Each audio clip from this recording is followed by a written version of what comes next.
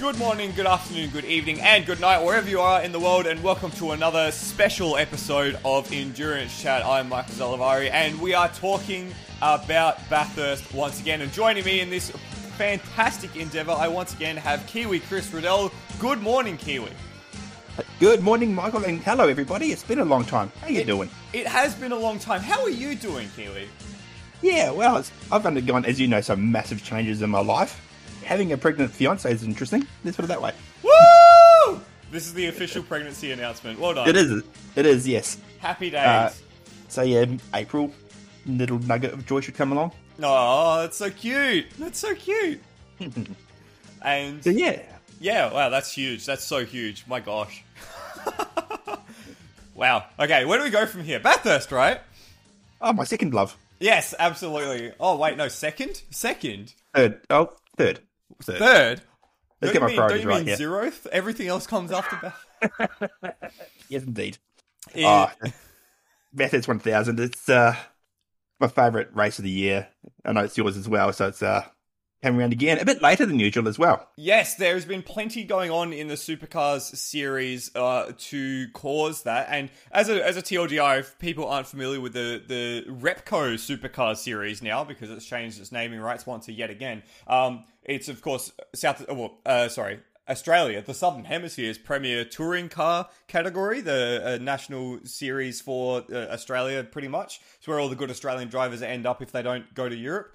And it's had a bit of a truncated season this year due to everyone's favourite virus of the time, COVID-19. So we started off the season pretty normally, pretty normally. It was the first time I hadn't started at Adelaide for 25 years, which was like a freaking knife to the chest for me, but, whatever. We actually started the season at Bathurst, and then from there went to Sandown, Tasmania, back to the Bend. Then we were meant to go to Winton, but COVID happened, and that kind of put a pin in that one.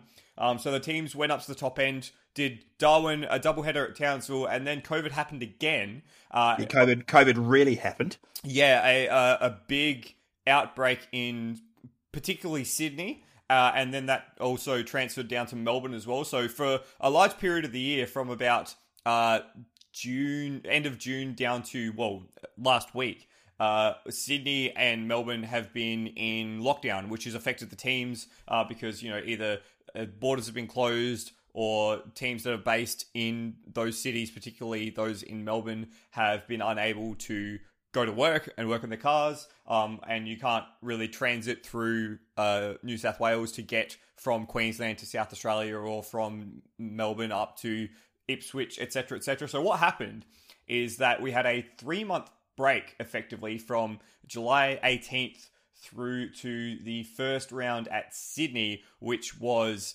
the beginning of the month, I think November 4th. Mm-hmm. So a huge break. But as a result of that, we've done very recently 4 straight rounds in Sydney, at Sydney Motorsport Park. And we've got this weekend off, and next weekend will be the big one. As of the time of recording, we are already in Bathurst week because track action starts tomorrow, which is ridiculous. Crazy to think that COVID has changed so much about this. Basically, while we've got a 6-day festival of motorsport now, we have the V8 or the Supercars event that's been rescheduled to December now. Yeah. And Australian Racing Group, who run TCR and GT. They were going to run events 1 or 2 weeks apart. There was a bit of an argument about having to give the other one clear air and, give them a couple of weeks break, which was not going to work. So they've just gone, bugger it, let's just have one big festival.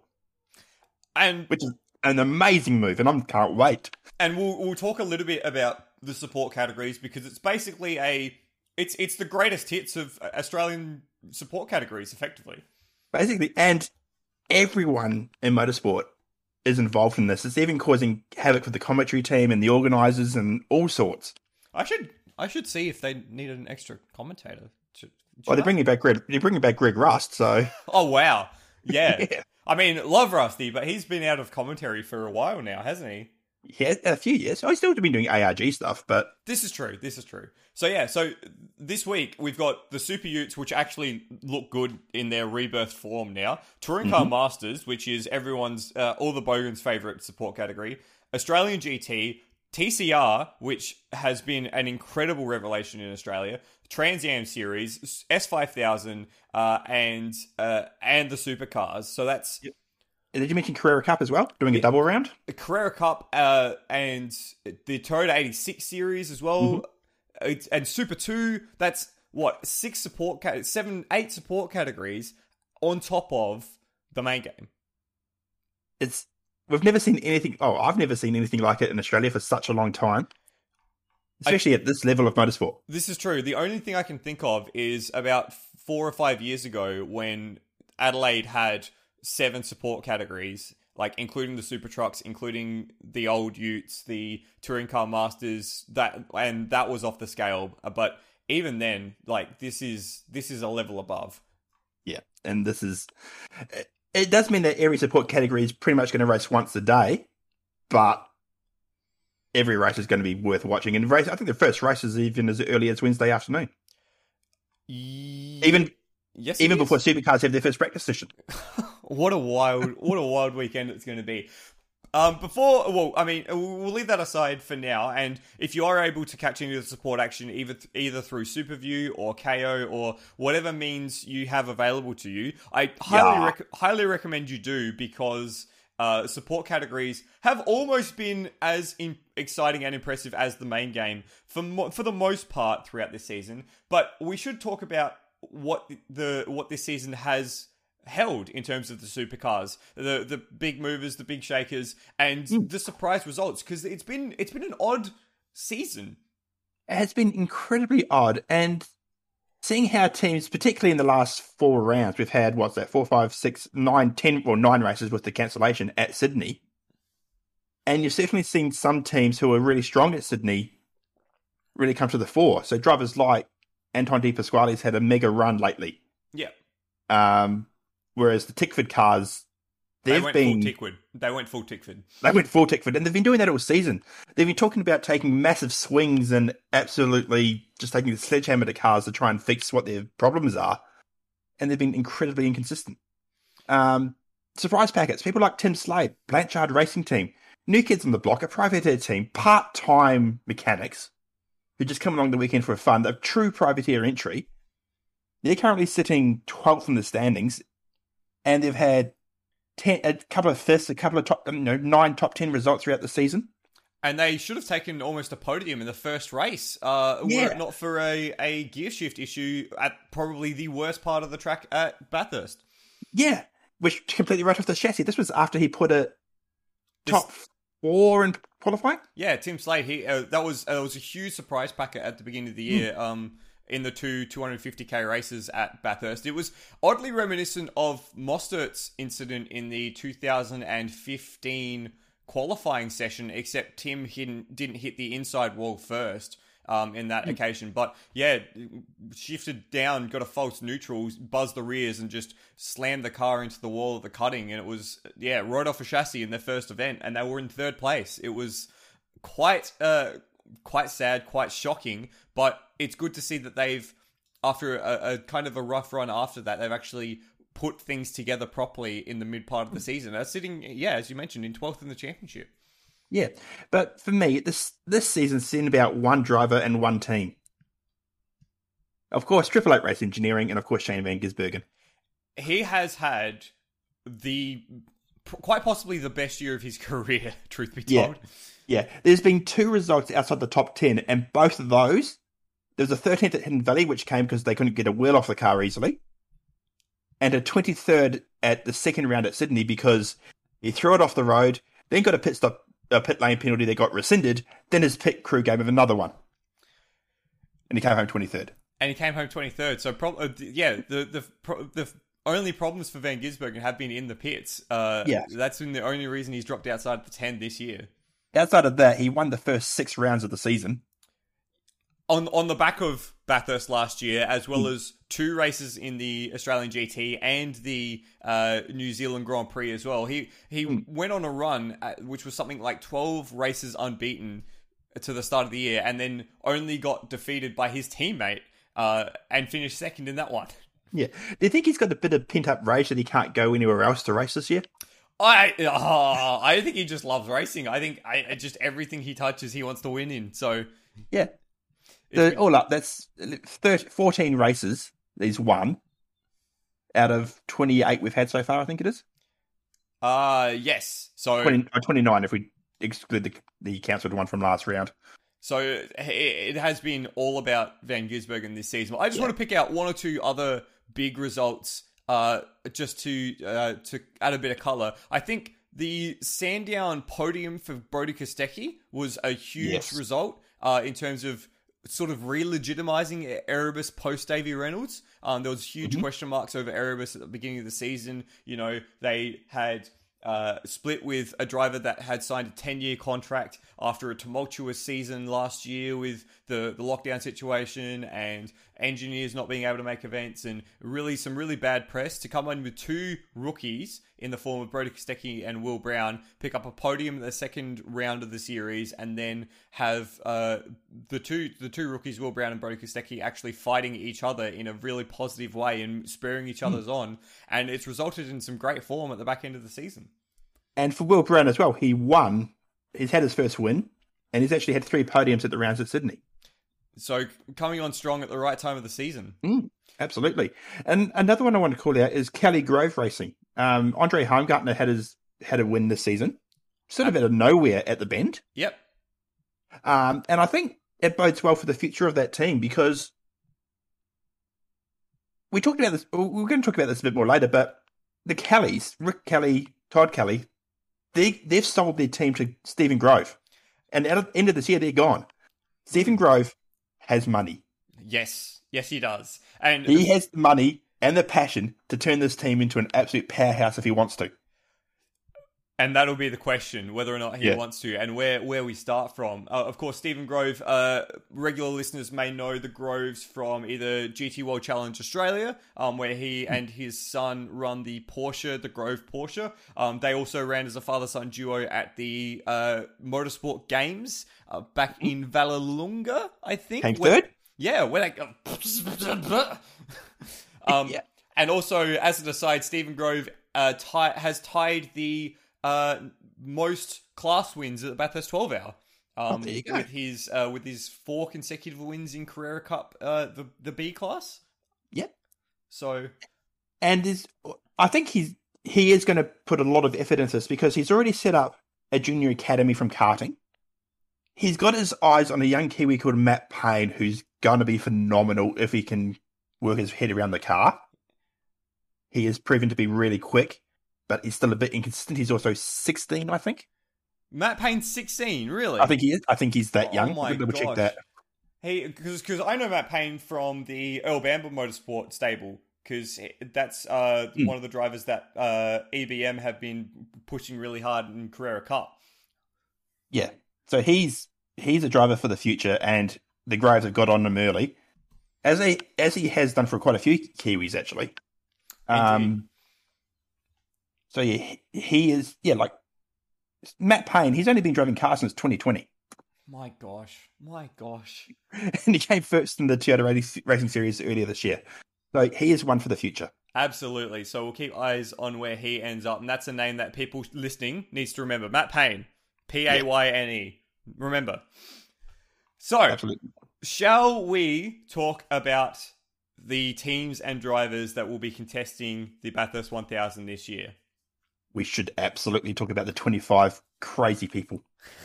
Or 50 25 crazy cars, 50 crazy Yeah. people. So what we'll do is we'll go in reverse championship order. So we'll start from the bottom of the championship and work our way up to the big guns. If you're playing along at home, you can find the championship on the Supercars website.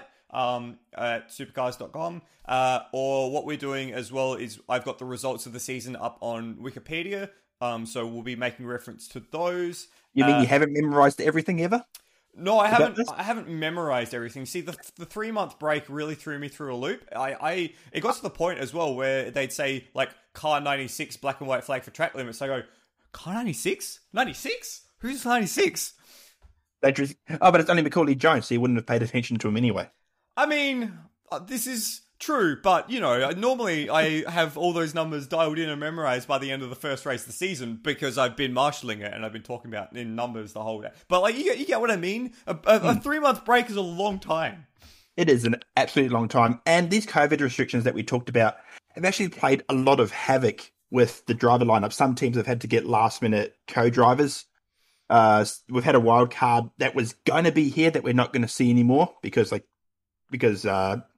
Kiwi drivers. Yeah, basically because New Zealand drivers, Greg Murphy, Richard Stanaway, can't get back home and not have to quarantine for 2 weeks. So they're out, unfortunately. But we're still left with 25 incredible cars. Let's actually, I want to get your opinion on the Murphy Stanaway car, seeing as we've mentioned it. I wasn't going to talk about this, but Richie Stanaway was the darling of the Supercars paddock in 2017 when he was the co-driver for Cameron Waters, and they won at Sandown. He put an incredible stint in the wet at Bathurst. Got a main game seat at Tickford, which went awfully. It was probably the worst season of a hyped driver that I've ever seen. Went to Gary Rogers and fell out of love with the sport and completely dropped by the wayside, became a streamer effectively, which, nothing against streamers. It seems to have found some passion for it again. Placed, I think, 4th or 5th in the V8 Scops iRacing Bathurst 1000 alongside Shane Van Gisbergen. And he hasn't lost any of his talent, surely. And then on the other side, you've got Greg Murphy, 2-time Bathurst 1000 winner, three-time Bathurst 1000 winner, and one of the Kiwis' favourite sons. So, are you very disappointed that they've not been able to come along? I am. I'm also very disappointed because, I know we've given Boost Mobile and Peter Adderton a massive amount of grief in the past, but the fact he was willing to put his money behind the Century when no one else is really doing so at the moment, and willing to front up, and the fact this came around because of a social media post. Let's not forget that. This was created in response to a social media post about another wildcard we'll get to. I'm so disappointed it's not here because I reckon they could have made waves. Yeah, absolutely. And it would have been in an Erebus entry as well, and they've been proven to be quite handy this year. Yeah, that was what I was going to follow up with. It would have been Erebus running the car, and they've hit their form at the right time. And I think that would have been a good fit for that sort of entry. A bit of something that will allow them to sort of do it their way and enjoy it, but fly under the radar a little bit. Because the other wild card we'll talk about is very sort of prominent. It has been a shame. Of course, Murphy's last outing at Bathurst ended in a big wreck under the tree. So for someone who has such a storied history at Bathurst with the Lap of the Gods as the center point alongside 3 wins, ending his career with a broken HRT under the tree, it's probably not how Greg Murphy wants to be remembered. No, he's got unfinished business here, which is funny to say for him. Exactly. Because he's accomplished so much, but maybe next year. I've heard rumours or talk that they want to try for 22, so... That would be good. I'd love to see that. And hopefully April next year, the border reopens to New Zealand. Yep. Which is too late for me personally, because the FA is ready to go after Christmas. But they hopefully April next year we'll be back to normal and we might see them. Fingers, arms, legs, toes, and eyes crossed. Okay, let's talk about the cars that are actually going to be here, and we'll start with Team Sydney. And I don't think anyone's been surprised by Team Sydney this year, which is, I mean, it's gestures vaguely at everything. Can you fire up the klaxon? Team Shitney. Yeah, it's been bad. It's not been where they would have wanted to be. Of course, they had Alex Davison and Chris Pither last year. It was meant to be James Courtney, and then that whole thing with sponsorship and payment was a problem. They have had 2 cars this season. One of them is Fabian Coulthard, remember? Former DJR Team Penske driver who has finished in the top 3-4 of the championship the past few seasons. He currently sits in 24th place in the championship. And Gary Jacobson, who sits 2 positions further ahead in 22nd place. Let's talk at Fabs and his co-driver, Jono Webb, who is Mr. Techno. So they are plumb last on the standings. They've had 6 DNFs in that car, and it has not been a happy season for the former Penske driver. Yeah, and not a happy season at all for the team owner that, not forget, one had Shane Van Gisbergen not so long ago. And has won Bathurst not so long Yes. ago. 2016 seems like a distant memory for Jono Webb in that team, because since losing Will Davison, since the loss of Steve Hallam and the brain drain in Techno Autosports, which has become Team Sydney, they've not been anywhere near those lofty heights. Yeah, and it's been a tough year for the team. I know the last few years have been tough, but this year particularly for Team Sydney, they haven't really been based out of Sydney all that much. They've been operating out of Queensland for as much as I believe. That's where Techno Autosport are based. Yep. And the restrictions have hit them pretty hard as well. The Queensland board has been locked down a lot more than the New South Wales border for Victoria, for example. Yep. So they've had their own issues. The team seems to be underfunded. It seems to be like it's just there. Just backmarkers. Cars seem underdeveloped. Really, there's a reason these cars are day glow yellow. So you can see them as you're lapping them. Oof. That is a solid oof. And what else is a solid oof, Chris? Fabian Coulthard has had a best result of 13th this season. They've not even managed to crack the 10 in the number 19 car.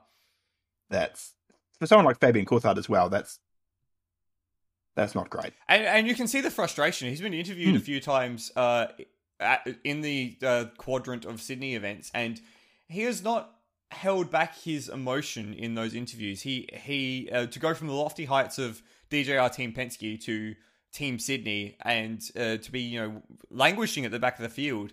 You can see how pained he is because of that. Absolutely can, and it's just a massive hit to the pride. And I don't know honestly how much more he's got in him.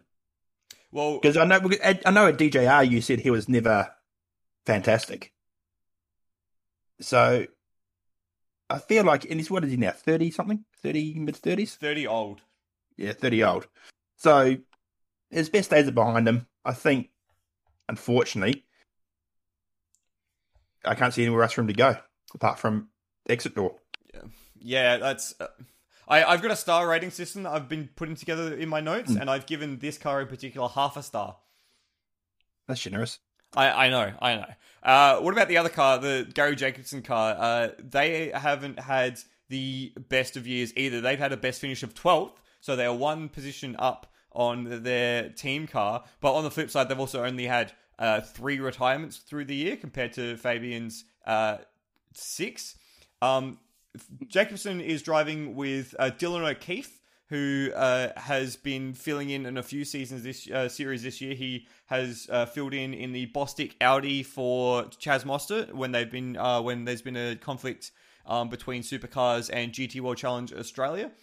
He's also driven the TCR. I believe he's with GRM in the Alfa Romeo, which is a pretty good ride. But yeah, he hasn't really broken through yet, has Dylan O'Keefe. No, and the fact that he's not driving, I think, Super 2 this year is going to hurt him as well. Yep. Admittedly, that's only, 4 rounds to this point, but I just can't see much from this car. Although he is probably, for me, the most exciting driver of the 4 here. I mean, when your competition is Fabian Coulthard, Jono Webb, and Gary Jacobson, that's not really much of a... True. But Gary Jacobson, he seems like the driver... I'm going to draw a comparison to Tim Blanchard here. A bit of success in Super 2 just could not translate that to the main game. Yeah, I think that's fair. I think Gary Jacobson is a good co-driver, but not a good main game driver. Yeah. But let's not forget, he won Super 2 in 2016, so... That was such a long time ago, and if in that, though, there had been, big classes of drivers step up to the main game, and he wasn't really ever in one of them, even after he won the championship. So, he's actually a lot older than you think. He's 27 years old, which in, young racing, like rookie racing driver terms, is ancient. Yeah. So, he'll hang around. He won't do anything stupid, but he won't set the time trends on fire. I've given that team 1 star. Mostly off the back of O'Keefe. So what we're saying is, if you're a betting man or woman, put your money elsewhere. Yeah, and there's plenty of other opportunities. We'll move on to Matt Stone Racing next. They have had a good mix of decent results for their 2 drivers, Zane Goddard and Jake Kostecki. So this car was, of course, the super light entry last year. So they had half the rounds Goddard did, half the rounds Jake Kostecki did. Then with Jacobson, in fact, moving over to Team Sydney, they've been able to employ both drivers full time. Let's talk about the number 20 car. Well, they're actually almost exactly aligned in the championship as well. They're separated by something like 70 points between the 2 cars. So let's talk Zane Goddard first, and he's driving with Jaden Ojeda, which is a name that does roll off the tongue very, very well. Zane's picked up 2 top 10s this year, which is pretty nicely done. Those were at the Bend. Was that at the Bend? Or is that... No, at Simmons Plains, the first one. And then more recently at the first round... of the first race of the 3rd Sydney event. I think for me, the impressive thing about Zane Goddard, he's finished every race. Yes. Yes, indeed. For a rookie in the season, or in the championship, that's actually really good. A rookie, he's had half a season and now this. That in itself is actually pretty impressive. And what they say about motorsport, the best thing you can do is beat your teammate. He's currently doing that. And we'll get into that because I think there's a few caveats in that. But it's a good start to the season for Zane. Well, start to the season. We're at the last round. But he has been consistent. Jaden Ojeda as well. He... After picking up a first win in Super 2, I think last season, he's moved on to pretty good things, and he's in third in the championship, rather, behind the 2 best drivers of the season so far, Brock Feeney and Zach Best. Yeah, and it's his second year in Super 2. He's improving year on year. Last year was 4th overall. This year's, like I said, 3rd currently. It's actually going to be his second Bathurst start as well. He paired up with Tyler Everingham last year. Remember that wild card? Did that come together? Yeah, last year. Tyler Everingham and Jaden Ojeda came together. He came home 19th. I legitimately do not remember that, like, at all. Oh, you don't remember the fancy car scheme? But yeah, no. So I think Jaden Ojeda is one for the future. Oh, absolutely. He needs a bit more time. I think he's only 22, so I think he needs a little more time to mature properly. So I don't think we're going to get fantastic results from this pairing this year, but he's a name definitely to keep an eye out for when he is on track. I've given the number 35 car 1.5 stars, so we're going up the grid slowly. If you keep this transition up, by the time we get to the end, you'll be at 17 stars. Well, I mean, we'll see.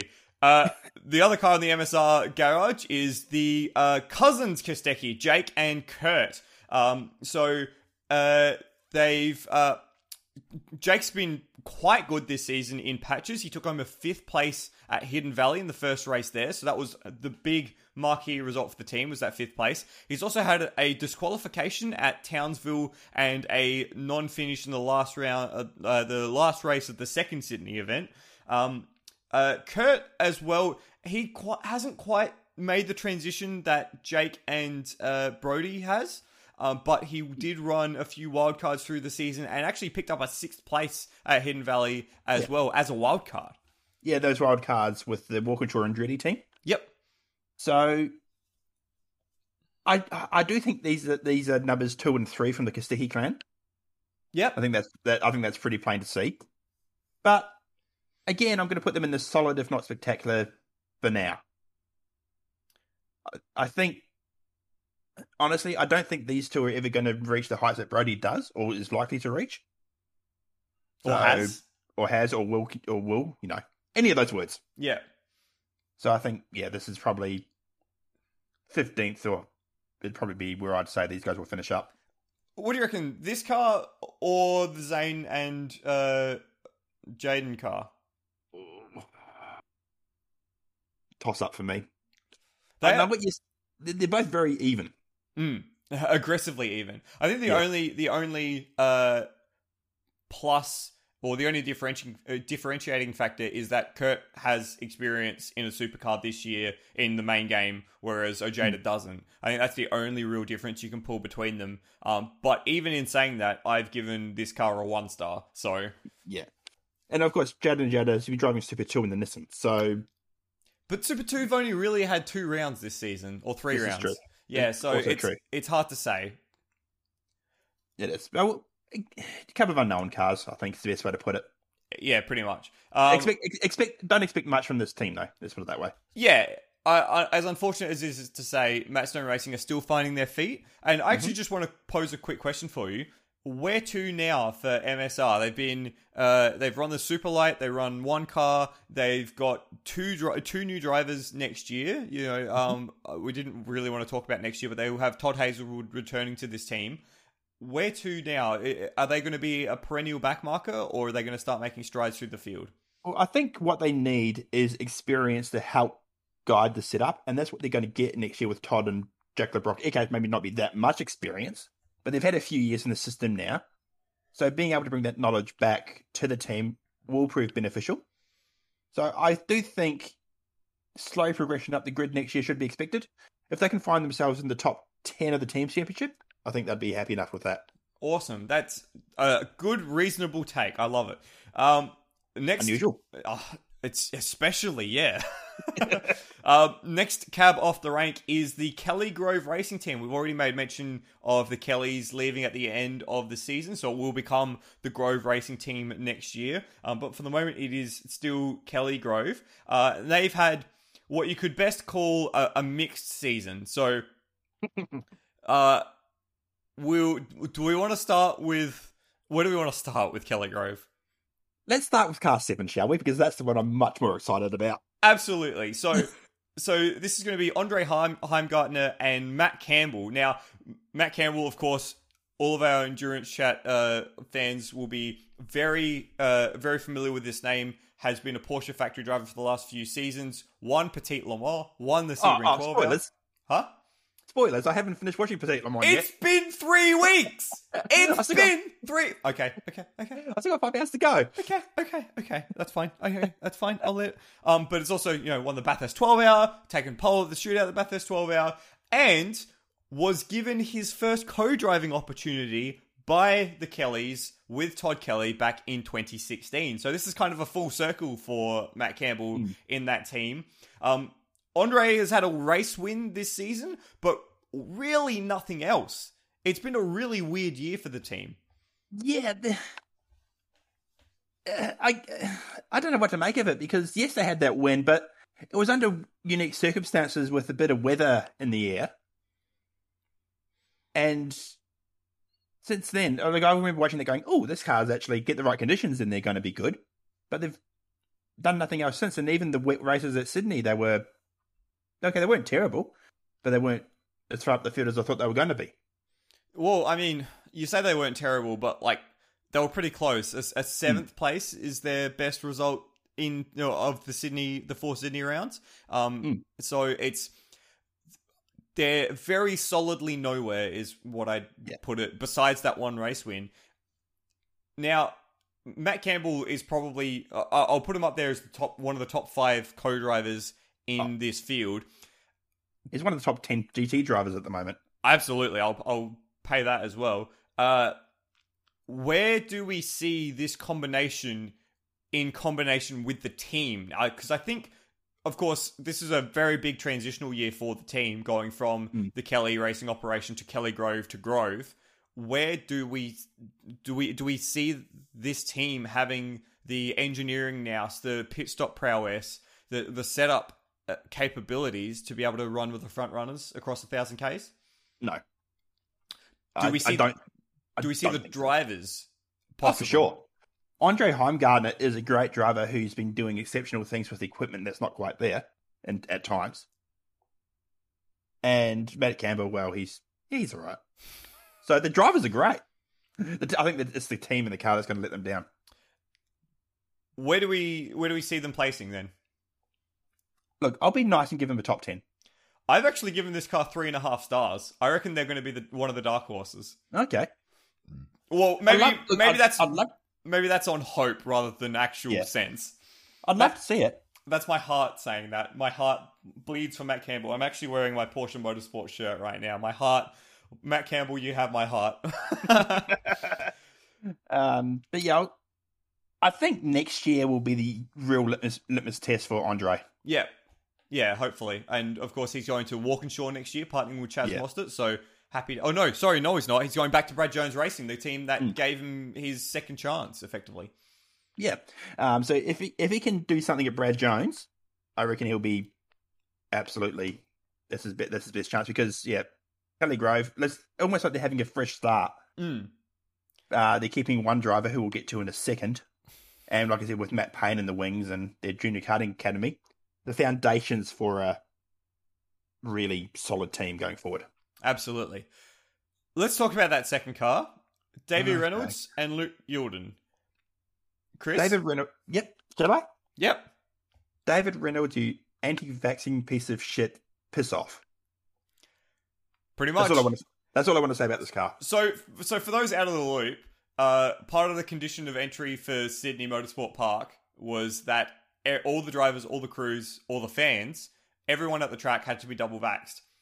There was a process in which David Reynolds got a exemption to the vaccine, which was found to be not falsified, but knocked back or something along those lines. Basically, he got an exemption and he shouldn't have, and they investigated it and they kicked him out.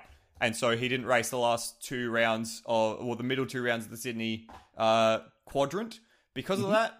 And everyone has kind of come around to the fact that Reynolds is a bit of a dick. Yeah. And Youlden has been aggressively unimpressive. He got given the car for 2 rounds. Like, it's hard to really gauge Youlden's pace because, you know, you get thrown in the deep end for 2 weekends and then whipped out straight just as quickly. So hard to sort of gauge, but yeah. Honestly, this car has not been impressive at all. David Reynolds' best results are 3rd place, and that was early on at, I think that was Sandown? Sandown, yeah. Yeah. Apart from that, he's at a 5th place at Townsville, but nothing else. Yeah, and here's an interesting question to pose to you, Chris. Was winning the 2017 Bathurst 1000 the worst thing to happen in David Reynolds' career? For his career, was that the worst possible thing that could have happened for the rest of his career? If the question you're asking is, did it inflate his ego to a point where it's actually affected his on-track performance? The answer is most certainly, unequivocally, yes. I agree. He is just, ever since that, he's just absolutely collapsed in a heap. And we've seen it before, like, you have these life-changing moments on track and suddenly or in anything, and you suddenly don't reach those highs again.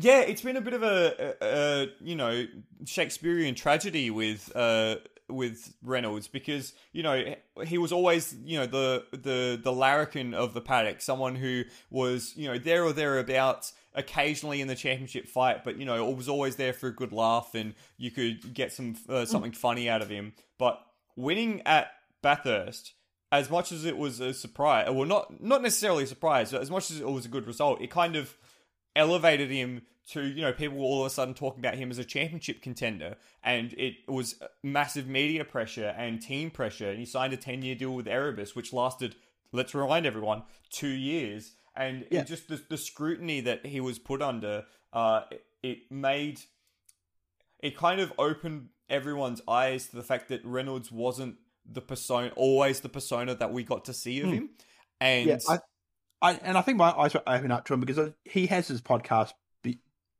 below the bonnet, right? Yeah.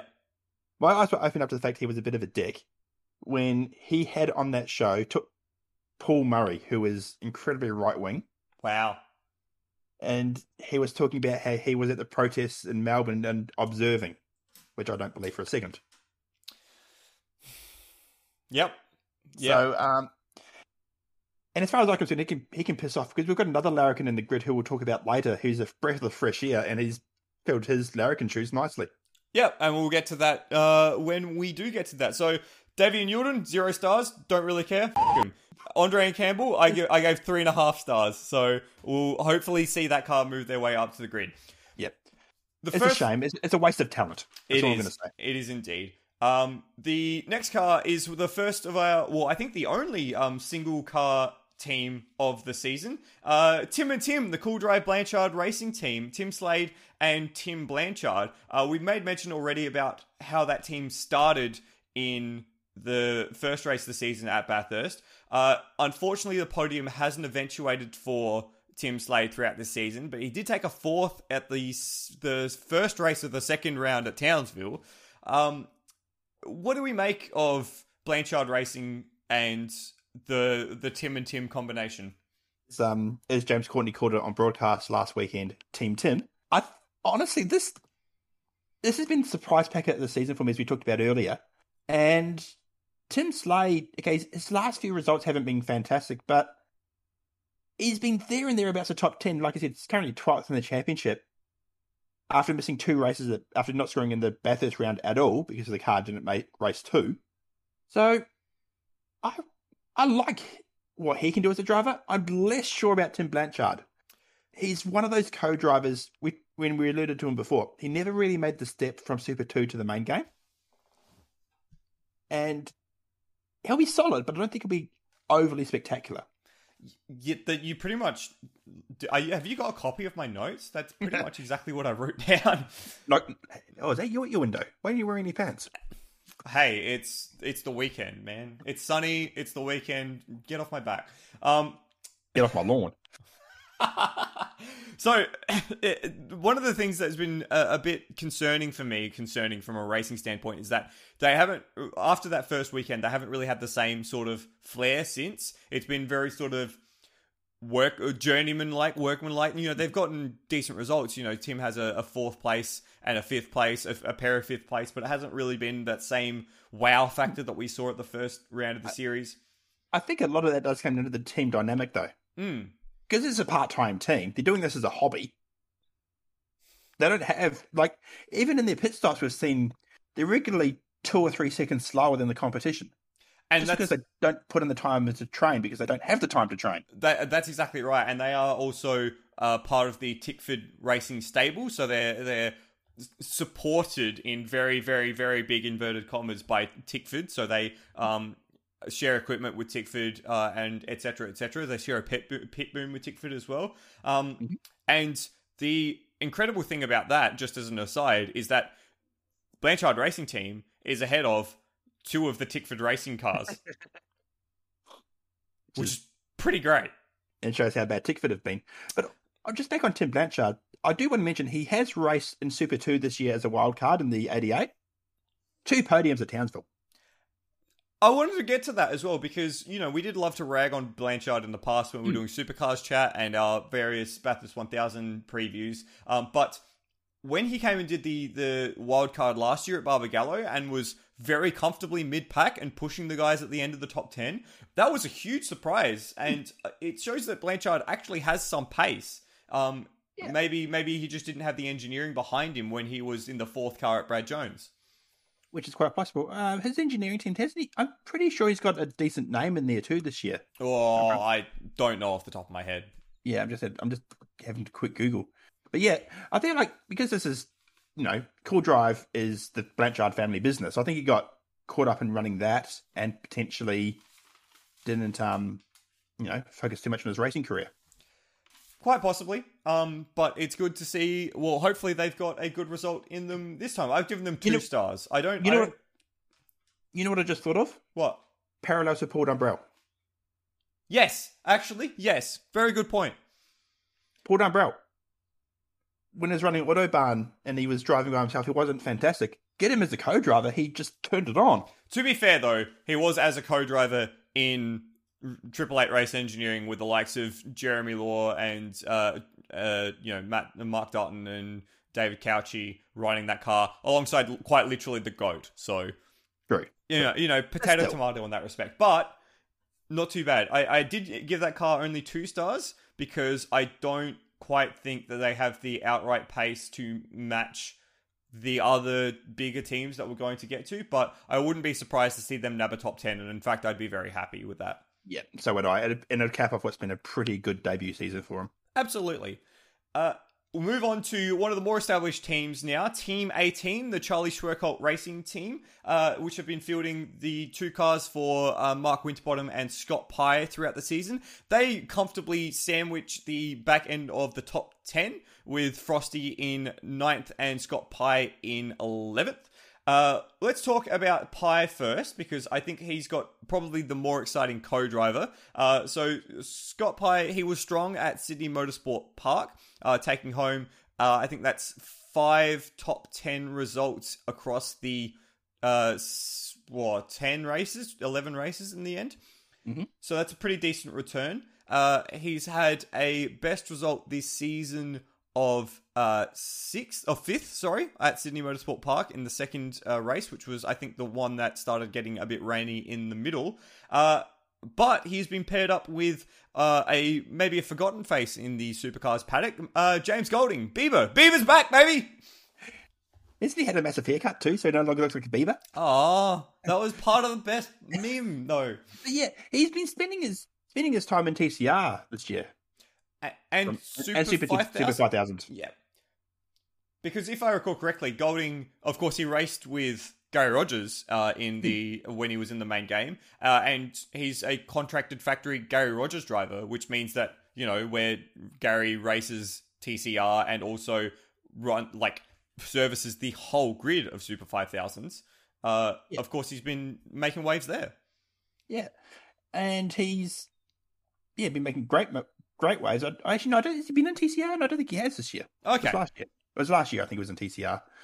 TCR has somehow probably had a more truncated season than the supercars, though, so... Yeah. So, I really am excited about what he brings to the table. I'm so... I don't know if disappointed is the right word, but the fact that he hasn't got himself a full-time gig, I think it's a bit of a shame, because he's actually great fun to have in the paddock as well. Yeah. But I think the more important thing to you is he's got a great co-driver, and this is just a great combination. This is true. They'll work well together. Scotty Pye, he won't put a foot wrong.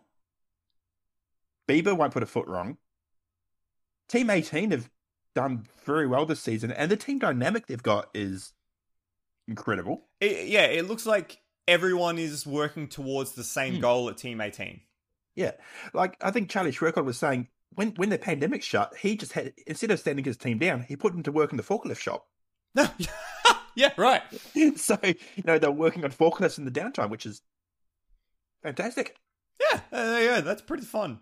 Pye, of course, has a podium at Bathurst, driving with Walkinshaw in the 50th anniversary of Brock's first win car. Mm-hmm. Was that 2 or 3 years ago? 2018? He's actually had 2 consecutive podiums as well. There you go. So Pye certainly has the chops at Bathurst. And someone else who has the chops at Bathurst is, of course, Mike Winterbottom, winning in 15, with what was back then Pro Drive Racing. He's driving with Caruso. What's his first name? Michael Caruso. There you go. For some reason, I was thinking Mark. I'm like, no, that's Winterbottom. Michael Caruso. I'd love to see, as much as I love Caruso, I don't think he has the same wow factor as some of the other co-drivers. Not necessarily that you need the wow factor, because on the other hand, you have years and years and years and years and years of experience. But it is missing that sort of wow factor. I want to care more about this car, because it's, at the start of the season, it took home 3 consecutive top 5 results, and has been, there or thereabouts for most of the season. It's in the top 10, but there's no wow. Yeah. And of course, well, there is a little wow. Like Mark Winterbottom finished at the races at the first start of the season, Mount Panorama 500, 4th and 5th. Which is pretty good. But I do get what you mean, because if you look at Cruz's results in TCR, where he's been playing his trade this year, he's sort of languishing down in 13th in the championship at the moment. Yeah, admittedly, he could be as high as 8th if it wasn't for disqualification. But yeah. Well, yeah, but still, that's not very wow, is it? No, it's not. It's something about, I think Frosty's just been missing some sort of cutting edge this season. That's sort of what it's been like to me. And it seems that it's very rare that Team 18 have gotten both the cars in the right window at the same time. It just seems to me that, yeah, if I have another proper look through the results of the season, they've not really had both cars at the pointy end at the same time all that consistently. Yeah, and that's not the first team we've mentioned that problem with. Like Walkinshaw last year had the same problem. Yeah. It's very hard to do. So how have you rated these teams? I do think the 20 is the better combo. Okay, well, I was going to ask you for that. Yeah, I agree. I gave Team 18, the number 18, I gave them 2.5 stars. I think they'll be solid, but I don't expect them to be wow. And I gave number 20 3 stars, mostly because I have that wow over Golding. So fair enough. But I reckon, look, if we can get one of these cars in the top 5, that'd be a fantastic result. I agree. That would be right up there with the very best. Erebus has been showing that they deserve to be up there with the very best. And they have the 2 cars, number 9 and number 99, of Will Brown and Brody Kostecki, respectively. They also sit at the tail end of the top 10. But the difference, I think, between Erebus and Team 18 is that when Erebus have had a chance to do something amazing, they've gone and done something amazing. And nothing can be more a testament to that than the recent race win at the last race in the 3rd Sydney event for Will Brown. He took his debut race win. Admittedly, there were some mitigating factors with the Red Bulls intentionally tripping over each other, which was a bit of a laugh. But that was a result that has been coming, and it finally came for them. And hell yeah, it did. Yeah. You say there were mitigating factors. Let's not forget the first race of that weekend. He came in 3rd behind De Pasquale and Van Gisbergen and ahead of Whincup. So that first place, yes, okay, the Red Bulls might have tripped over each other, but it was still incredibly well deserved. And he's had 3 podiums at Sydney this year now. And he's just a lovable character. Did you watch practice 1 from the last round by any chance? No, I didn't, and I couldn't because I was working and then was out basically all that night, so I couldn't catch up on it afterwards. Okay. But he's basically, I heard many good things about it. I saw his attempt at the tech talk. Yes, that was hilarious. And if you haven't seen that, I'm pretty sure the Supercars have posted that on YouTube. Yeah, that was hilarious. Yeah, all because the regular pit reporters were all in cars at the time. So it was a great thing for him. And honestly, I think he's been learning off his co-driver as well. Yeah, so his co-driver is Jack Perkins. And I'd actually rate Perkins as one of the best co-drivers in the field. And again, it's someone that didn't really break through when it came to the main game. Only got his first Supercars win as a co-driver for James Courtney at Gold Coast, if I recall correctly. But what Perkins brings to the team is engineering experience. Not that, they need engineering experience, but, someone who knows how to set up a car really well and knows how to communicate with the engineers and the mechanics, and experience and driving experience. Yeah, and let's not forget, he's been around cars all his life, because you can guarantee Larry would have dragged him around everywhere. And his grandfather as well. I forget what his name was, but, grandfather Perkins was a race driver as well. Yeah, and really, Jack Perkins' career only stopped because of health issues. That's the only reason it sort of fell away. Yeah, absolutely. And he he had 6 years off in the middle. It was just a couple of years off in the middle, dealing with various issues. And if it wasn't for that, I reckon he'd still be at him. And now he's commentating on Channel 7. He's doing his commentary thing. He's been in the pit lane for Supercars. And he's very well spoken. And he's got, of course, the Perkins Engineering YouTube channel as well, where he'll break down certain things. So when there was that the fire in his car at Townsville, he actually went back, and I talked about that fire in Townsville maybe somewhere, maybe in a marshalling podcast that I did, but basically the reason that fire was able to get as much of the car as it did was because there was a lack of access to that post with fire extinguishers available. And so he actually went back to his garage and broke down the fire extinguishing capabilities of a race car and what you have on hand versus what you would have nearby in terms of the marshalling. So he's a very incredibly well-spoken character, and I think is a great partner to the lovable Will Brown. Yeah, and I think this is a great contrast in what you want from a team. You've got Will Brown who's not afraid to put the car where he needs to try to get a pass done and just be aggressive and do that. And Jack Perkins, who you know is going to bring the car home in one piece at a fast clip. So I reckon this car could easily finish top 5. I've put them at a 3.5 star, and to be fair, I've only given one car 4 stars and one car 5 stars. So 3.5 star is effectively best of the rest in my noting. And that's what the championship sort of says about Will Brown as well. Exactly right. He is comfortably in that battle pack at the tail end of the top 10. And I think with Perkins, that is a solid car. I see them in a top 5 position, certainly. Yeah, absolutely. What about the other car? What about the other Erebus car? Brody Kostecki has shown glimpses as well. He took home a second place, a very, very well-worked second place at Sandown at the very beginning of the season. Took a third at the beginning of the Sydney Swing, and then fourth at the second race of that. But then hasn't really quite captured the same form. Had an accident with James Courtney in the night race at Sydney 2. It has been there or thereabouts. He's behind Will Brown in the championship, and he's driving with David Russell as well, which kind of matches the pairing with Will Brown and Perkins, a very experienced head who has a great mechanical mind and will be consistent. Yeah.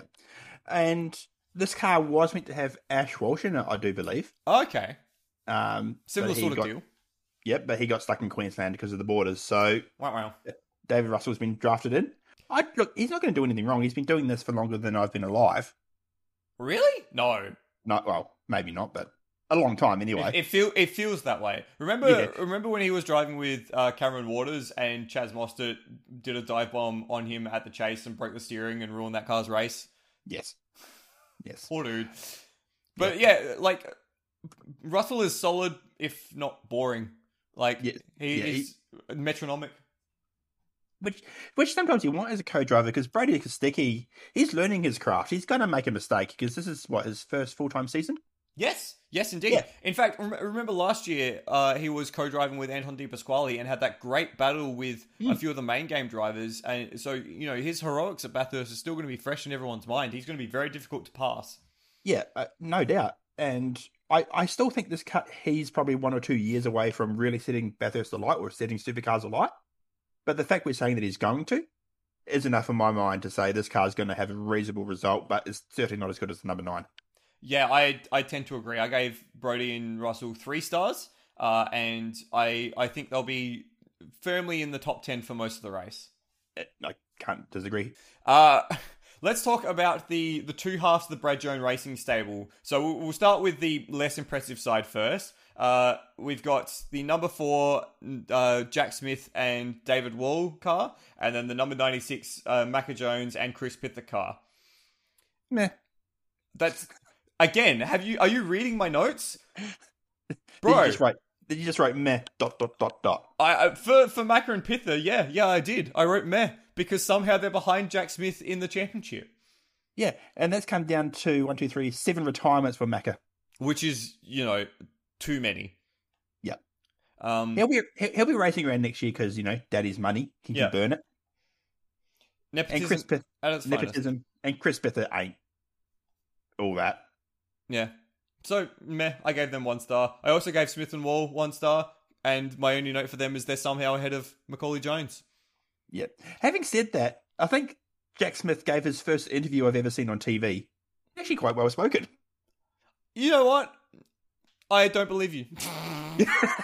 I'm sure he is. I'm sure it's like he's fine and he's a good dude and whatever, but like his best result is 16th this season. And, when he made the graduation from Super 2, his best result in Super 2 was 7th. And, that's not good enough. It's not. These guys are both burning parents' money. Yeah. I gave them both 1 star. Yeah, Can we move on, please, to the exciting cars? Absolutely. The exciting cars of Brad Jones Racing. The number 14 car, Todd Hazelwood and Dean Fiore. It's been a hot and cold season for Todd Hazelwood. He's had some really impressive moments, but they just haven't been converted to impressive results. His best result was a 4th at Townsville too. In fact, he got 3 top 10s at the second round at Townsville. But it just, that's been contrasted with, a 23rd and a 26th at Sydney, the Sydney second round, and the first half of the season he got 1 top 10 before that good run at Townsville. So it's hot and cold is really the only way you can describe Todd Hazelwood's season. I wouldn't even go that far. I'd say it's been, apart from that stretch of Townsville, it's been basically cold. Yeah. He has sort of struggled a bit, and I just don't know what to make of it. We know he's a great driver. He's got a lot of promise, but he just hasn't been able to turn it on yet. And I think that's part of the reason why he's shifting teams next year. I definitely agree on that note. I think in contrast with, say, Erebus, when Erebus have had opportunities, they've taken it and they've seized it and they've gotten something out of it. When Hazelwood in particular has gotten opportunities, it's gone a bit awry. Either there's been a problem in the pits, which is very unlike Brad Jones Racing, let's say, or there's just been a lack of pace, or they've had a mistake in qualifying, or something's gone awry, which has seen that car head into the last round of the championship in 14th place. Yeah, and his co-driver for this, Dean Fiore, he's another name that's been around for donkey's years and hasn't really achieved anything spectacular. I think he's had a best result at Bathurst of 6 last year. Yeah. With Scotty Pye. But really, it's been a lot of nothing burger since before then. Yeah, I've got written down, Fiore is fine. He's fine. Yeah. He'll bring the car back. That's fine. One thing I do want to say, though, about Brad Jones Racing is that their pit stops have been consistently the best pit stops of the entire grid. If there's one thing Brad Jones does well, it's pit stops. And it's been that way for a number of years. They have the pit stop challenge every year at Bathurst that they always seem to clean up on. Yeah, absolutely. So, I liken it to the New Zealand cricket team. They might not be the most technically proficient or the most, the most flamboyant, but they just get the basics right. See, you say that, but currently the New Zealand cricket team is the only team that's made it to the finals in all 3 formats. Yeah, because they got the basics right. Yeah, that's fair. I think they're more better than you say than you're being. You need to be kinder than the New Zealand cricket team. Maybe it was about maybe you could say that about the New Zealand team 10 years ago. Maybe I'm just used to the 10 years of Daniel Vettori being the New Zealand cricket team. Yeah. Anyway, moving on. The other team, the other driver pairing at Brad Jones Racing, this is probably the most impressive one, is Nick Percat and Dale Wood. Now, Percat has probably been the most unlucky driver this season in terms of race results. He's deserved a victory this season. Yes. In fact, I was about to say he's the only racer in the top 7 or the top 8 who doesn't have a race victory, but there's another driver that we'll talk about later on.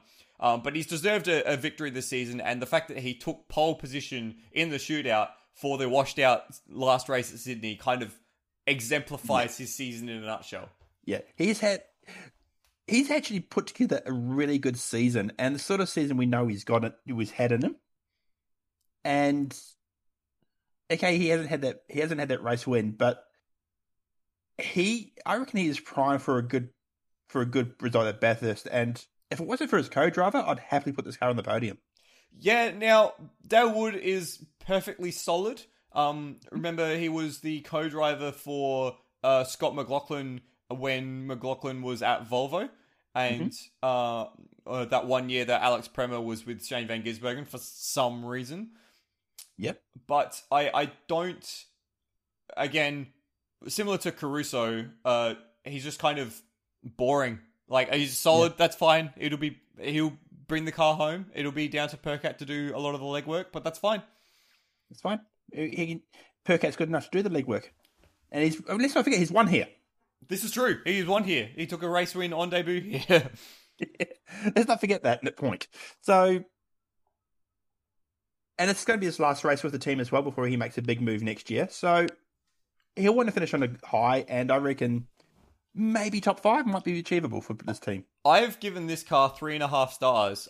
This is my dark horse, provided that, Brad Jones things don't happen to Brad Jones. Yeah, Brad Jones and Bathurst go together like chalk and salmon. I don't like that. Like, Brad Jones, he just never had the luck here, ever. Racing career, team owner career, you name it. Yeah, it's just not gone well. So hopefully Brad Jones things don't happen to Brad Jones at Bathurst. And Nick Percat can bring home a good result. He is really, apart from, the top group of 6, which, are all the normal names you'd expect, he has been the best of the rest this season.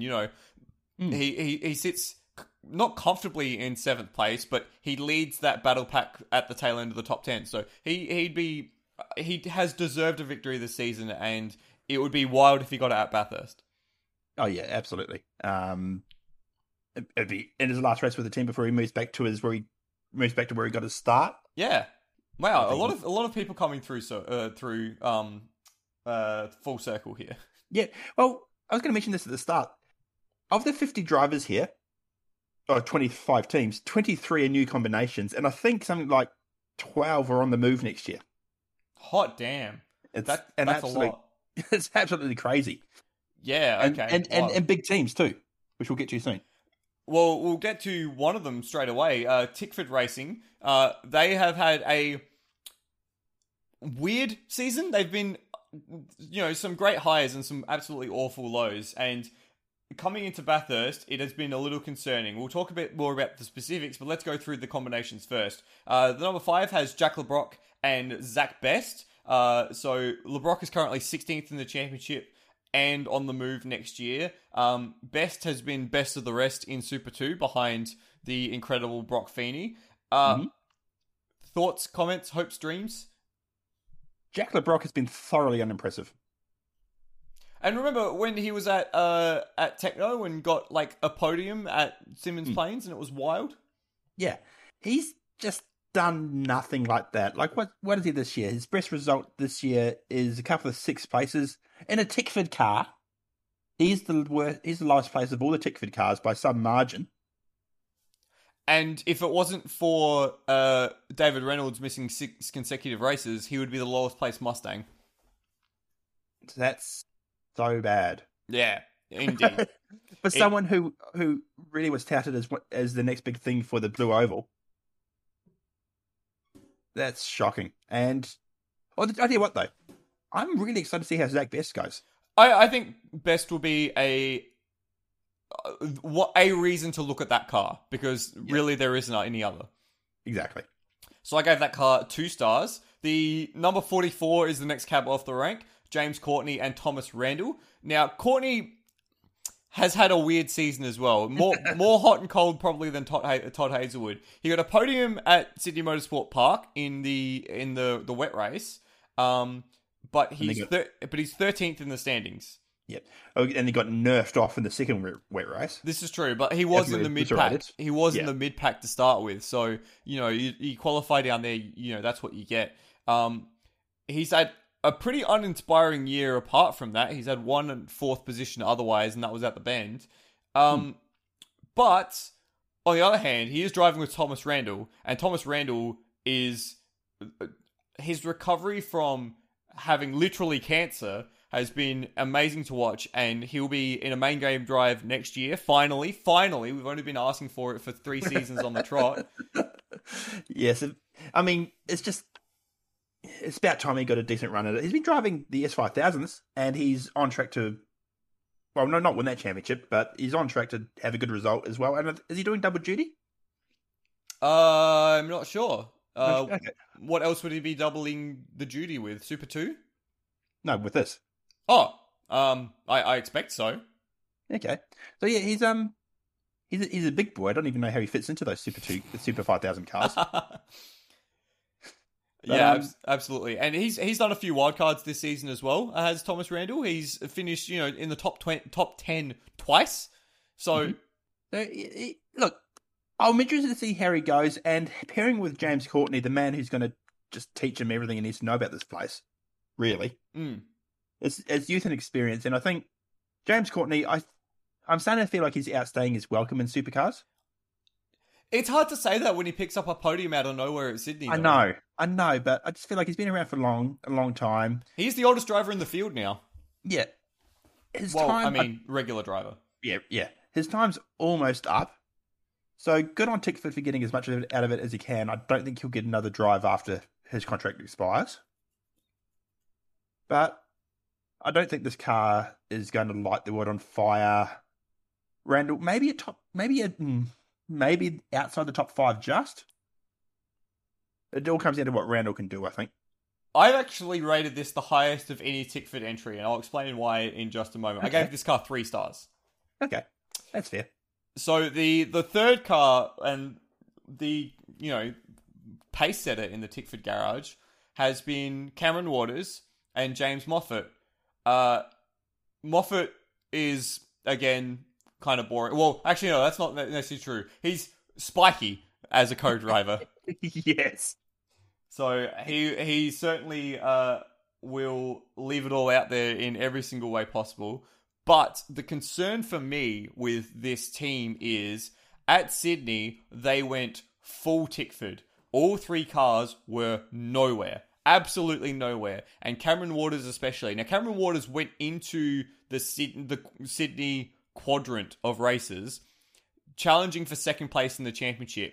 He is now struggling to hang on to 5th in the championship. The only redeeming feature for him in those string of races was a podium that he only just managed to hold on to in the last race under lights. Yeah. Mind you, that race was down to poor tyre strategy on Tickford's part 2. Yeah, exactly. So is there a redemption for going full Tickford? No. I'm sorry, but once you go full Tickford, you never go back. And it's just been symptomatic of this season. Okay, Cameron Waters had some great results early on as well, but he was the fastest car at Bathurst. In the first 2 races of the season, he should have won both of them. It was a power steering problem and then an awful pit stop that's put him behind at the very beginning of the season. But you almost expect that, is the thing. Is the terrible, awful thing is you almost expect that from Tickford now. Yeah, you do. And they're going back to 4 cars next year when the 4th car Tickford syndrome's a massive problem for them. So this team, I just don't know this team, man. I've got no words. Once you go full Tickford, it is hard to come back from that. And there's been good results as well. He took Waters took a very hard fought win at the Bend, fighting off Shane Van Gisbergen. He won 2 races in Townsville, the first weekend in Townsville, where Tickford cars were the class of the field and Triple Eight were, in comparison, nowhere compared to where they normally want to be. But Sydney, man, Sydney has been awful for them. 13th, 13th, 13th, 22nd, 15th, and low top 10s. It's just... The only redeeming thing for them is they've actually had a chance to come back down the Hume Highway, come home for a week, take a breather, and get sorted. And I think that'll actually do them good because, let's not forget, they were in Sydney for that 4-week period. They didn't come back to Melbourne at all. So, and their factory is along the Hume Highway, so it's not like it's hard to get to from Sydney. It's just down the road. So that road is almost 1,000 kilometres, but it is just down the road. Yeah, so I think that will be good for them. But I don't think it's going to translate for a result, especially not with this car. I gave that car 2.5 stars, and James Moffat's nothing. Yeah, he's just an angry little punchy person. Wow. Okay. Pulling no punches here is Kiwi Chris. Damn. Okay, maybe we're being a little harsh, but it is hard not to be considering their recent form. That's the thing. It's their recent form that has been alarming. Yep. And I think he's been racing. Yeah, James Moffat's been racing in TCR as well and is down in 12th. Yeah. Fair enough. Okay, now we're getting to the last page of my notes. So we're getting into the big boys. And we'll start with Walkinshaw Andretti United, the tale of two cars. And we'll start with the number 2 to start with. Bryce Fullwood, languishing in 17th in the championship is a bit unfortunate. Started the season very strongly with a 5th in the first race. And has kind of gone nowhere since then. He's certainly been the anchor in the Walkinshaw Andretti United stable. In fact, he is getting moved on next year. He'll be at remind me, Chris, where he'll be next year. Next year, Mr. Is it MSR Fullwood, or? Yeah, he's going back. I'm pretty sure he's going back to MSR. So Well, there you go. On the other hand, his co-driver is Warren Luff, and Warren Luff is a serial podium getter at Bathurst. I think he has 6 podiums out of the last 7 races at Bathurst in the 1000. Just to clear up, sorry, Fullwood's going to BJR. BJR, there you go. Yeah. But Warren Luff, he's been around the traps. The stunt driver knows how to drive and get podiums and win this place. He's a perfect co-driver for Bryce Fullwood, I think. But I don't think it's going to actually help Bryce Fullwood achieve anything in this race because, let's be real, his first 2 years have not been that good. For someone who promised so much and delivered so little, it's a real shame. More and more, I am disappointed that Todd Hazelwood didn't end up at Walkinshaw Andretti United. I think that would have been the move. And had Todd ended up there instead of Brad Jones, I think he would be a championship contender. That makes me sad. Yeah, absolutely does. But yeah, Warren Luff, won 3rd last year, a couple of seconds before that, 3 more podiums as well.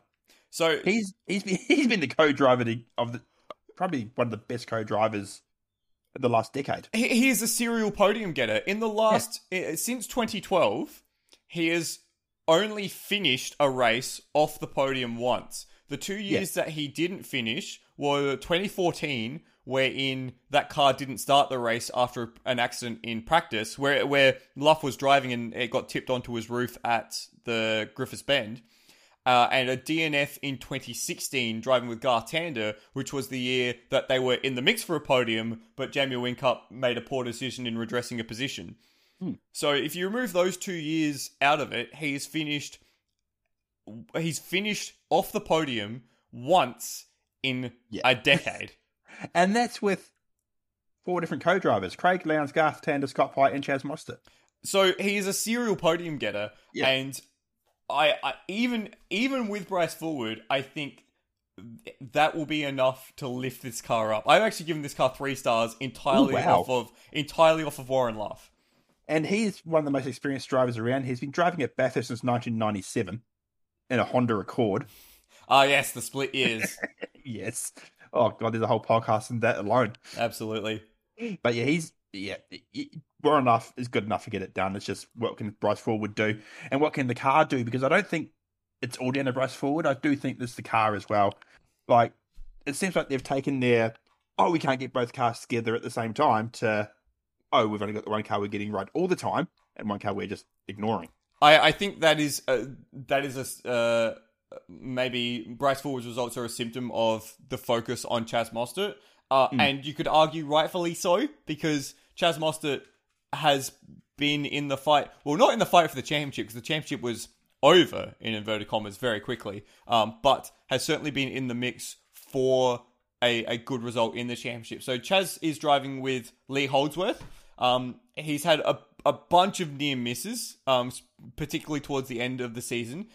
He took 2 wins, one at Simmons Plains and one at Hidden Valley. But in the mix has picked up 7 podiums and has been consistently in that top half of the top 10 fight without really pushing on to make a huge fight of it. But he's been consistent. He's been consistent for the most part. In fact, he's only had, let's count them, 1, 2, 3, for 5 races outside of the top 10 this season. Yeah. It's just missing that cutting edge at Walkinshaw. And is that going to be a problem come Bathurst? I don't think so. Chaz Mostert, he knows how to get it done. He hasn't really put that many feet wrong this season. From memory, the bad results he's had have a lot been down to poor luck or poor team. Yep. Play more than him. There was that crash at the bend though, which was himself, Cameron Waters, and Tim Slade all tripping over each other. Yeah, that was more of a mess though. That was like you can't First blame lap mess, yeah. Yeah, can't blame anyone for that really. So, and let's not forget, Chaz Mostert is going to walk away from Bathurst with a title no matter what happens. Is he? Yeah, because all he needs to do is finish 7th in race 1 of the TCR, and he's won that title. Oh, well, there you go. And he's actually going to enter one race of TCR just to make sure he does that. Yeah, fair enough. So pulling double duty. Yep, for one race. So yeah, he's going to come home with some silverware. He would love it to be the Peter Brock Trophy. And honestly, Lee Holdsworth is a really good pickup for the team. I've got a question mark about that. So Holdsworth, he's one of the drivers that never really broke through properly in supercars. He, with Stone Brothers, he finished 4th in the championship. With when he went to when that became Erebus, he did pick up a race win, and then went to Tickford with the Mustang and was making the most of the Mustang, but only very just, like at the tail end of the top 10 when everyone else in the Mustang was at the very pointy end. It's kind of a similar sort of thing to Michael Caruso, which is not surprising at all considering their careers followed very similar paths. He's not really an exciting driver. I think I would have preferred to have Luff in that car with Mostert. Oh, that would have been phenomenal. Because that was the combination last year, and they finished 3rd. Yeah, absolutely. It's a bit strange to have changed it, but to be fair, Lee Holdsworth is actually having an all right year. He's been racing in TCR as well this year in the Alpha. So, and he's currently 3rd in that championship. So I think he'll be okay. Okay, I think he'll be okay as well. I gave that car 3 stars as well. So look, I've got him in the 5. In the top 5? Comfortably so. Yeah, I would tend to agree. Now we get into the big guns. DJR, divorced now from Team Penske. It is just Dick Johnson and the resources he can bring to the team. The 2 cars, Anton De Pasquale and Will Davison. Let's go with Anton first. Anton has had a mixed bag of a season, particularly at the start of the season. It was not going all to plan, but he did pick up a win at the Bend and 5 wins in Sydney. He was clearly the fastest car at Sydney Motorsport Park. The problem was when they weren't on, they really weren't on. And in part of that as well was a disqualification for using tyres outside of their allocation as well. Sitting 6th in the championship, driving with Tony D'Alberto. What do we think, Chris? He's had a really mixed season, and honestly, if you took out those retirements from the early part of the season, he should be much further up the grid. Let's give him, say, 600 points for those retirements. Oh, no, let's give him 400 points from those retirements. That puts him comfortably in the fight for 2nd place. And I think that would be a more true representation of his relative pace compared to those around him. Yeah. So he is proving to be actually really good and definitely the future for DJR. Certainly. And he's been a qualifying machine as well. He's taken home a string of pole positions and shootout laps as well. So do we see that car at the top of the grid on Sunday? I just have a massive question mark about what Tony D'Alberto is going to bring to it. Yes, he's been with Tickford for a while. Or not Tickford, sorry, DJR for a while.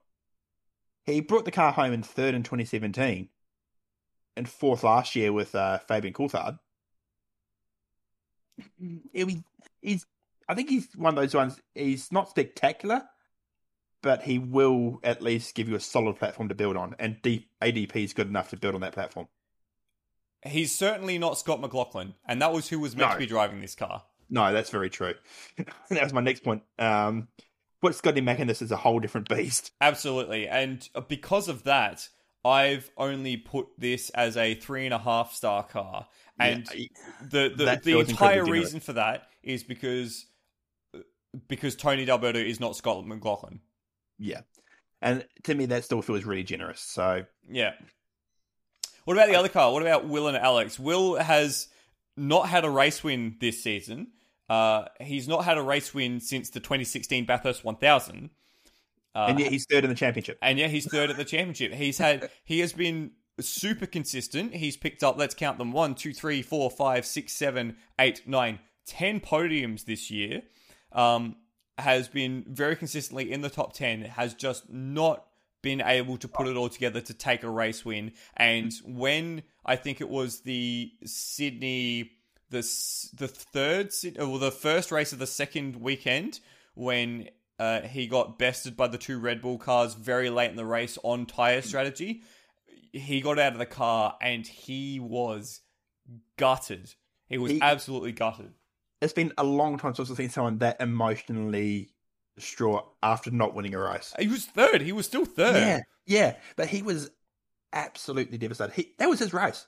Mm. That was his race until the Red Bull said, nah. He's actually, this is maybe his third lease on life, and he's taken it with both hands. I'm really impressed with what he's done this year. Really impressed. Yeah, and like considering that, halfway through last year, he didn't have a drive at all. Mm. And, DJR has given him a new life, a second life, a third life, truth be told. And he's very comfortably third in the championship, the best of the rest. Driving with Alex Davison, his brother. In comparison, I'd say Alex is comparatively weaker as a co-driver, certainly compared to some of the names we were about to mention and some of the names we already have mentioned, particularly Warren Luff and Matt Campbell. What do we make of that as a pairing? Well, for one, you got synergy, haven't you? Oh, well, I mean, yeah. I mean, it's not like you're going to get angry at your brother well, you might still get angry at your brother for binning the car, but it's a little bit easier to deal with. I think the big plus for this is the person on the mic. Engineering the thing, Ludo Lacroix. Isn't he engineer for Anton? Is he? Maybe did he jump across? At the beginning of the season? Did he? Maybe he did. Yeah. Okay. Yeah. Maybe I'm losing my marbles, so I'm sorry. You had marbles? No. But I think... look. Alex is fine. But that's the thing, though. It's just fine. Yeah. Yeah. Okay, who's the better placed DJR car? 17 or 11? ADP. 11? Yeah. Yep. I tend to agree. I've given this car 3 stars. I expect them to be in the top 10. Oh, yeah, look. Inside the top 10, pushing for a 5, maybe. Yeah. I think that's pretty... The thing that's going to work in their favour, Will is not going to bin the car. You hope. No, he's not going to. He just doesn't crash cars. This is true. He's not retired all season, so he's not had a problem all season. So, that's actually probably been the difference between him and Di Pasquale, where Di Pasquale has either had crashes or problems that have pulled him out of the race. Will has not. And let's not forget, last year, Bathurst co-driving for Tickford came second. Yes, with Cam Waters. Was he really wow, okay. Yeah, remember he started the season with 23 red. And then, got retained for the co-drive. There you go. Yeah. So, certainly recent Bathurst experience then. Yes. Okay, so that's the 2 DJR cars. Now, what order do we want to do this in as well? This is the final team in the grid. You all know who this is. Do we want to talk about the wildcard first or leave that till the end? No, let's talk about the wildcard first because I think that's the smallest story of the 3. Okay, well, here we go. It's just crazy to see. The mix of the youngest of the youth and the most of the experience. The 888 running a wild card for future Supercars driver, contracted Supercars driver, Brock Feeney, and the enforcer, Russell Ingall. He's back. This is everyone's best, worst nightmare. Just imagine if it was Russell Ingall and Paul Morris. Oh, don't say Paul Morris. Please, no. This is the true epitome of the old head and the new blood. Oh, this is a master stroke by 888. And because Brock Feeney, he's been tearing it up in Super 2. He's by far the class of the field, right? Yeah. Putting him with a man who's got as much experience around this place and as much hard-nosed racing experience as Russell Ingall, who, let's not forget, drove around here a couple of years ago in a BMW at the 12-hour and wasn't actually terrible until he stuffed it. Yeah, I was going to mention that. His last experience at Bathurst was putting it in the wall at the Dipper. And much to Mark Scaife's chagrin, I might add. Yes, indeed. Those old friends. But the amount of knowledge and just mentoring that Russell Ingall is going to be able to impart on Brock and this ahead of this weekend is going to be invaluable to him. Absolutely. They're going to be in a very red super cheap car, which is going to be very, very cool. Kind of reuniting Ingall's old partnership with Super Cheap. Let's talk about Brock Feeney for a little while. Has been easily the best driver in Super 2.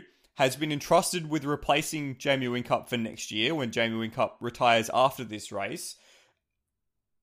That's a lot of pressure on a young man's shoulders going into, his debut in the main game. Because let's remember, he hasn't been a co-driver at Bathurst before. This is his Bathurst 1000 debut. Let's remember, he's 19. That's terrifying. Yes. That is absolutely terrifying.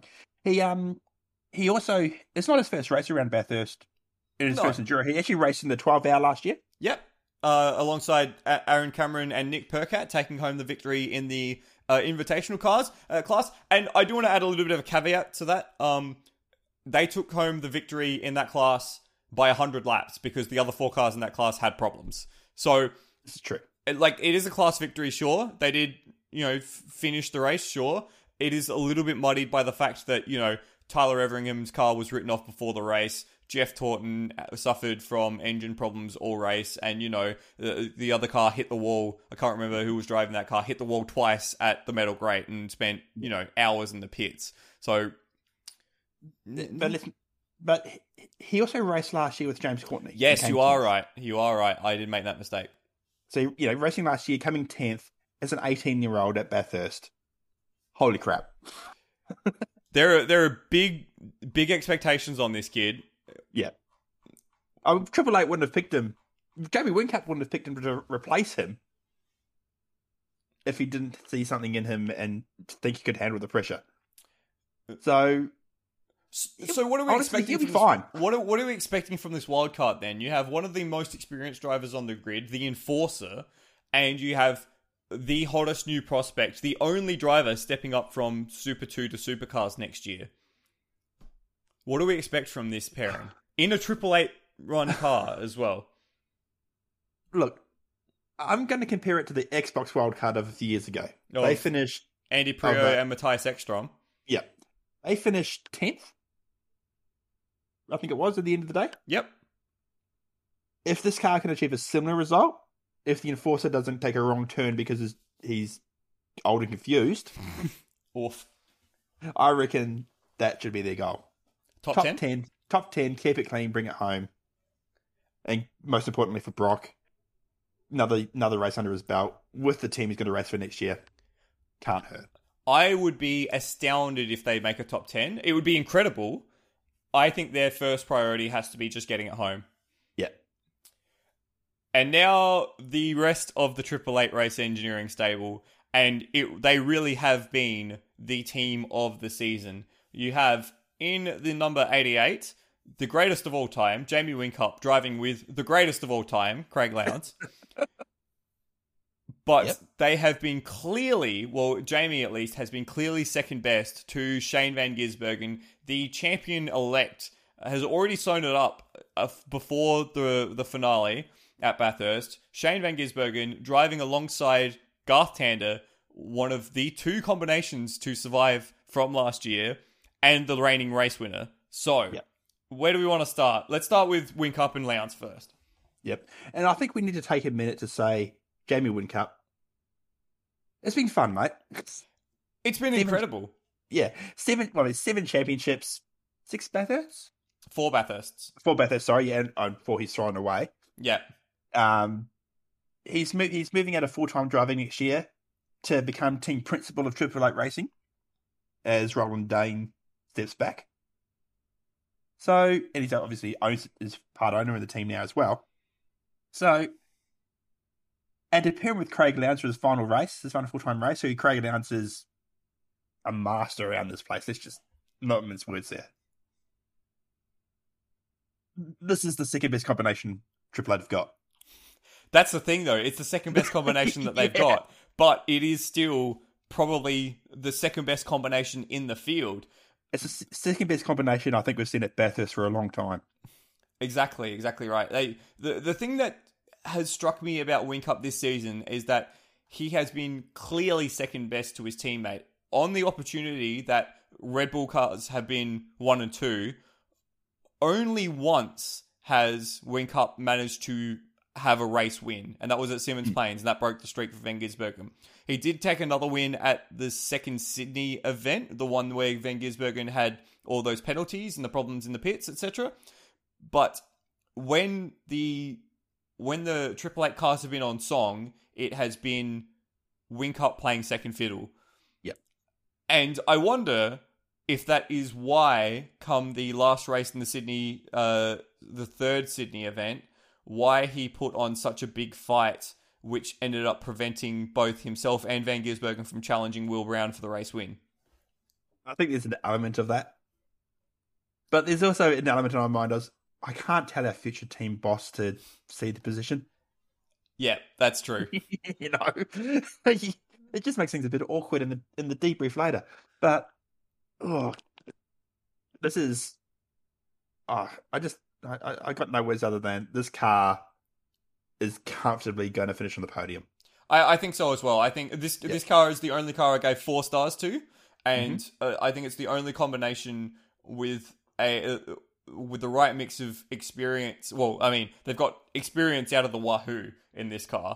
Yeah. How long's Craig Lowndes been doing this for? Craig Lowndes is equal second in the longest consecutive race starts at Bathurst, and he's been racing the Bathurst 1000 every single year since 1994, which is the year that I was born.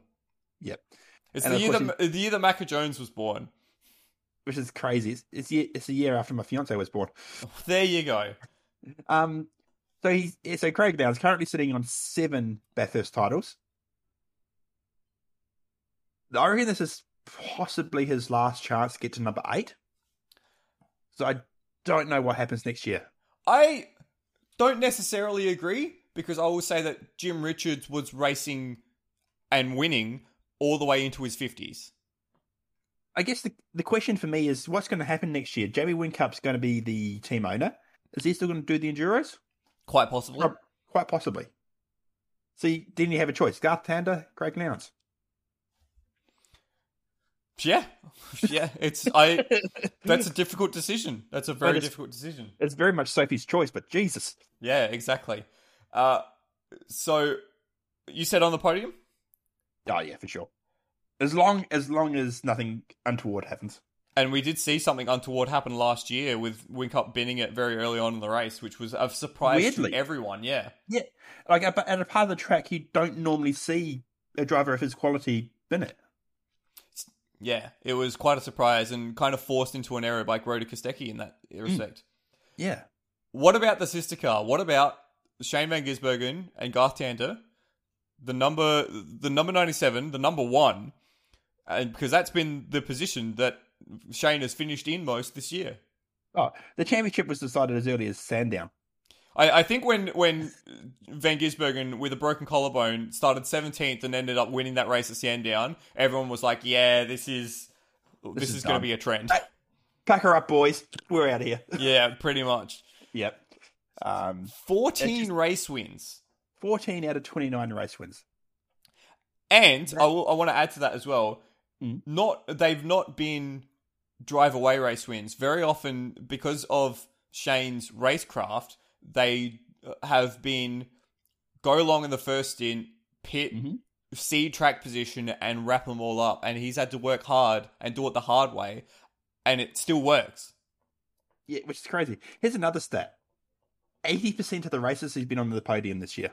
That's phenomenal. It's phenomenal. Yeah. He's had a season akin to his 2016 season where he won the Blancpain Endurance Championship alongside the Supercars Championship. Yeah, it's been something just to absolutely admire. And his co-driver this year, Garth Tander. I've ragged on him in the past for being a little bit, easy to anger on track, I guess is a nice way of putting it.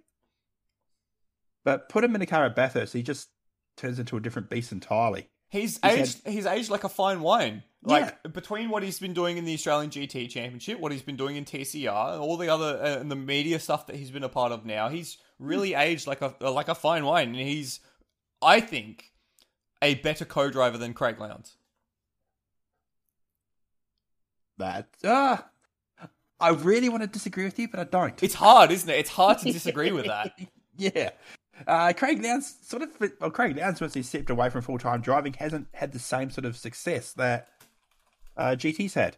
Like Craig's been racing in Porsche Carrera Cup, been okay, but not setting the world on fire. Whereas, like you said, Garth in the GT's been phenomenal. As a co-driver, last two starts, the first and the second, both with Shane Van Gisbergen.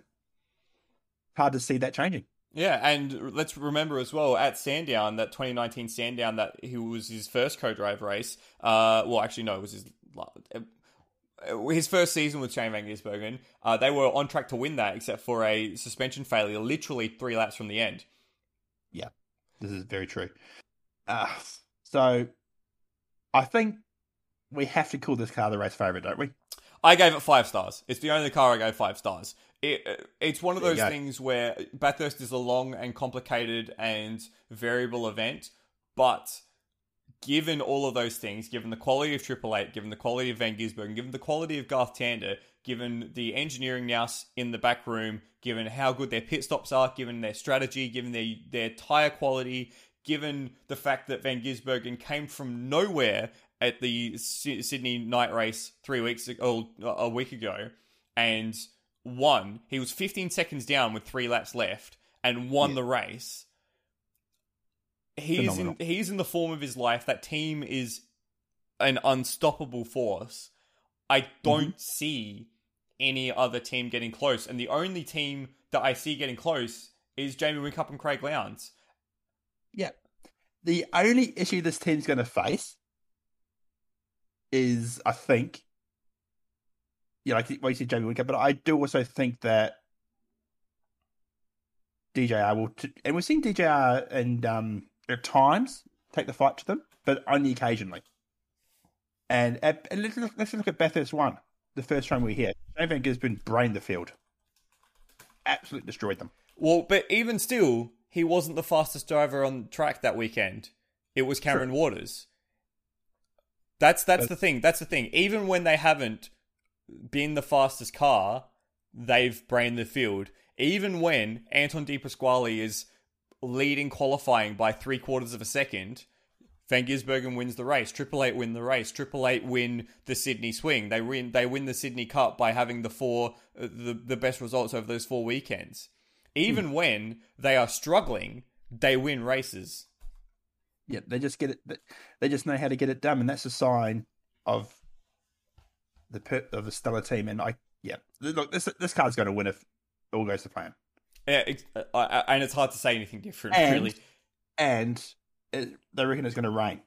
Really? Is that so? That was the next thing I was going to ask.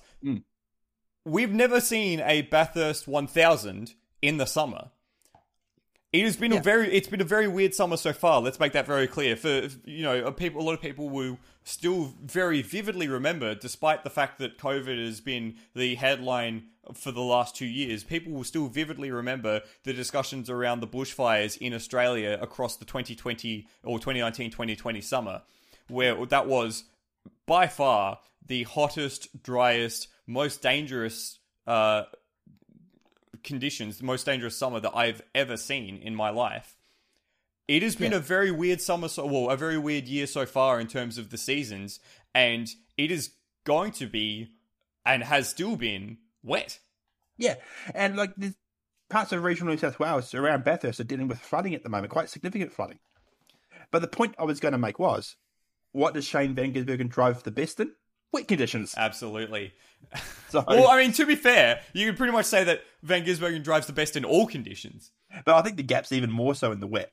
Yeah, absolutely. And part of the reason for the impending wet conditions is this weather system called La Nina, which exaggerates it actually kind of flips the conditions across the Pacific Ocean. So, while we deal in Australia with severely wet conditions, flooding, and significantly increased rainfall, over in South America, in specifically Peru, they'll be dealing with, more drought conditions. So, if you are listening from South America, I hope that you are able to make it through this summer without too much of an issue, because I hate the wet summers. I want it to be hot and warm and sunny. But they actually did announce, the Australian Bureau of Meteorology actually said we are officially in a La Nina system now. So it is going to be relatively cool, but more significantly rainy, which is a very difficult combination if it strikes Bathurst. Yes. But although I do think back to a few years ago, we had the wet first half of the race. All the co-drives with 70 laps were some of the best driving I've ever seen. That was 2017. Yeah, absolutely. I still think that was one of my favorite endurance races ever. Yeah. We just see them going like they do. If drivers who are not in the car for that long, doing what they did on the wet conditions, on some of them on dry tyres even. It was It's amazing. Very impressive indeed. But I think what we're saying is 97 to win. 97 to win. Yep. You can't. I don't think there's any team that comes close, and especially with Scott McLaughlin not making the trip and not being able to co-drive with Di Pasquale, I think that's the only other combination that would be as scary as Garth Tander and on current form Shane Van Gisbergen. But I don't think anyone comes close. No. What about the top five, Kiwi? In top five, you have to put the sister 888 car. Yep. The 88. One of the DJR cars. I'm actually gonna maybe surprise you and put the 17 up there. You are very predictable. I think actually I'm gonna put both there, 11 and 17. Yep. And I do think, honestly, Chaz and Lee Holdsworth. Yeah. Yeah, I would agree. I would agree with that. The only addition / question mark I'd add is Nick Percat and Dale Wood, and they're really the only, and then maybe an Erebus car, but I think that's a very much an outside shot for an Erebus car. Yeah. But if the weather hits, I think all bets are off outside. That's outside of 97. This is the thing. Yeah, the weather hits. Yeah. We don't know what's going to happen, except that 97 will still be at the head of the field. Yes. Yeah. Yeah. Damn. Any other comments? Any other things you want to mention before we make one or two announcements and then wrap up? Should we talk about the support races? Because holy crap, 6 days of racing and we got the 8 support categories, and we should talk about some of the drivers we're going to see in those categories. I think let's mention some of the drivers, and you've done a bit more research into this than I have, so I think you should take this away. Yeah, so Australian GT are going to be joining us this weekend as part of the races. We got Roberto Meri, who's also driving the Super 5000s. Yes, that Roberto Meri. He's been driving S Super 5000. He's been working behind the scenes at one of the teams. He got offered a drive, and he's going to be co-driving in the number 17. What do you meme, Audi? Oh, classic. As well. Also, Chris Meese is joining us with the Yasser Shahin. So he's replacing Garth Tander for the weekend. Mm-hmm. Yep. The Groves are driving in the Pro-Am class as well. And this is Shane Van Gisbergen would normally be driving in this with Prince Jeffrey Ibrahim. He's out. Any other big names there? Well, I think it's important to mention that Peter Hackett is replacing Van Gisbergen in that car, and Peter Hackett is a very important name in the Australian GT scene, and has taken home a few championships alongside. Oh, who was he driving with? Dom Story in the past.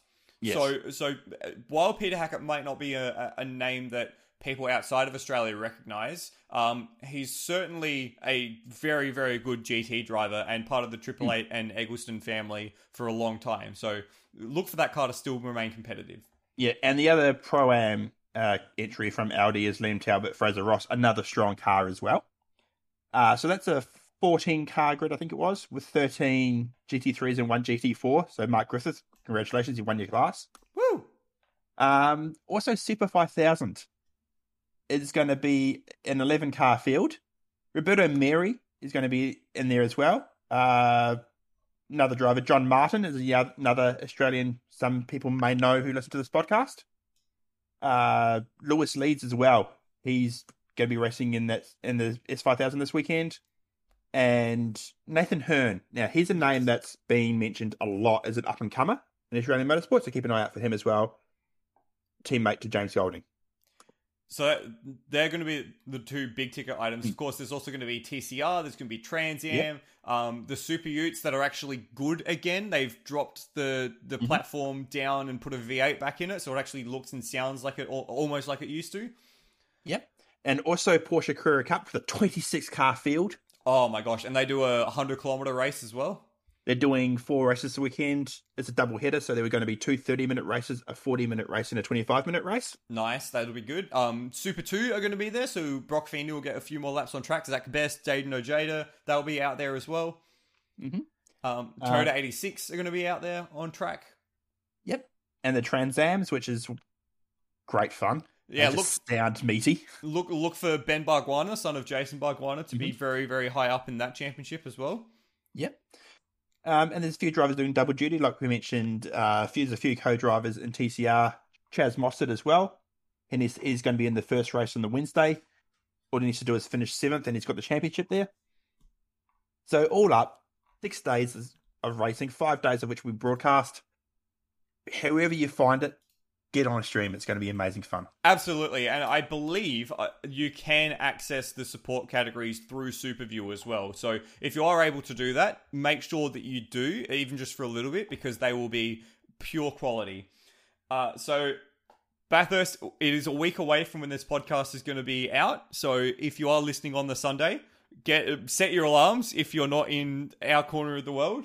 And while you're doing that, make sure you're using the racingline.app to let you know when the races are on. It's very much later in the year compared to where it normally would be. So and later in the day as well, the race starting just after 12.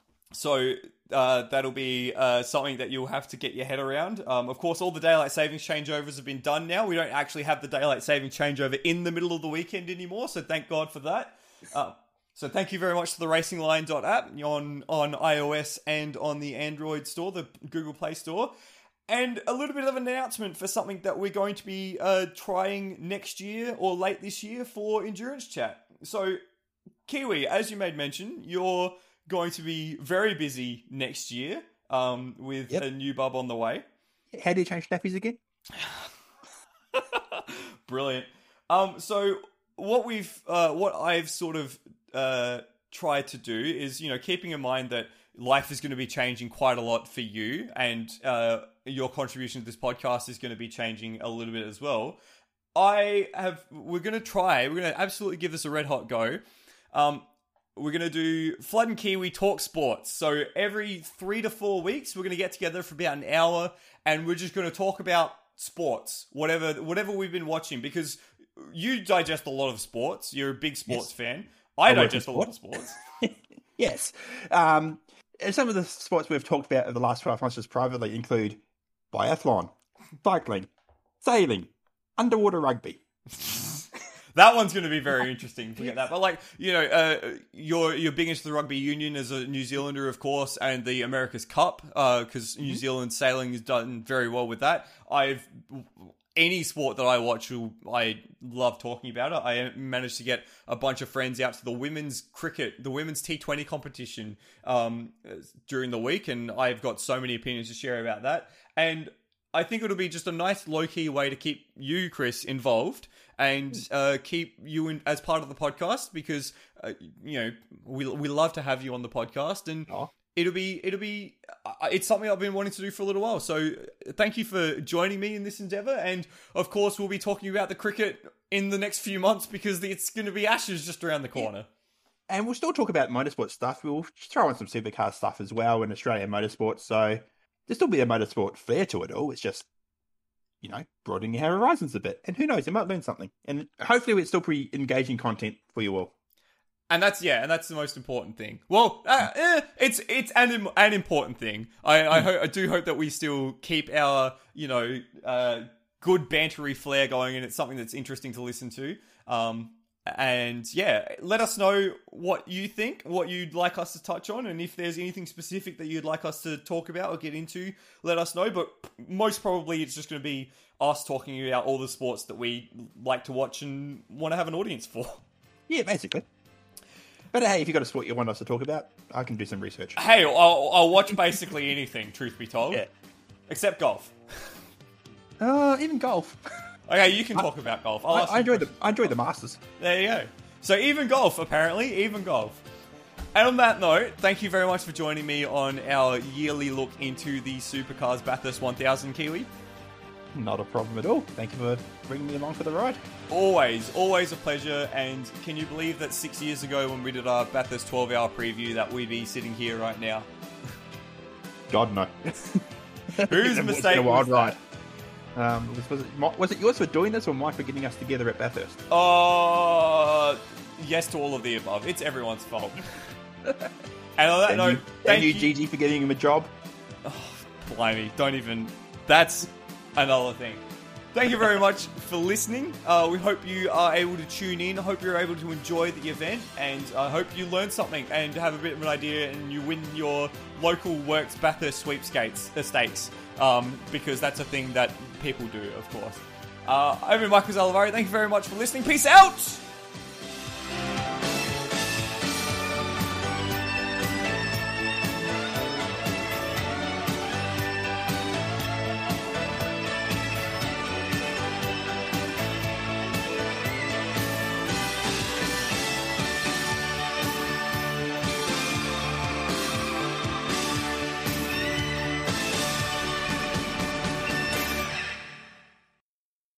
Are we talking about their third car? They have a third car? Isn't the wildcard Erebus? No. Well, that was going to be the Murphy and Stanaway car. Oh yeah. Okay. We'll cut that on post. No, I just had a mental blank. In before I leave that in, and everyone, because of course you leave it in.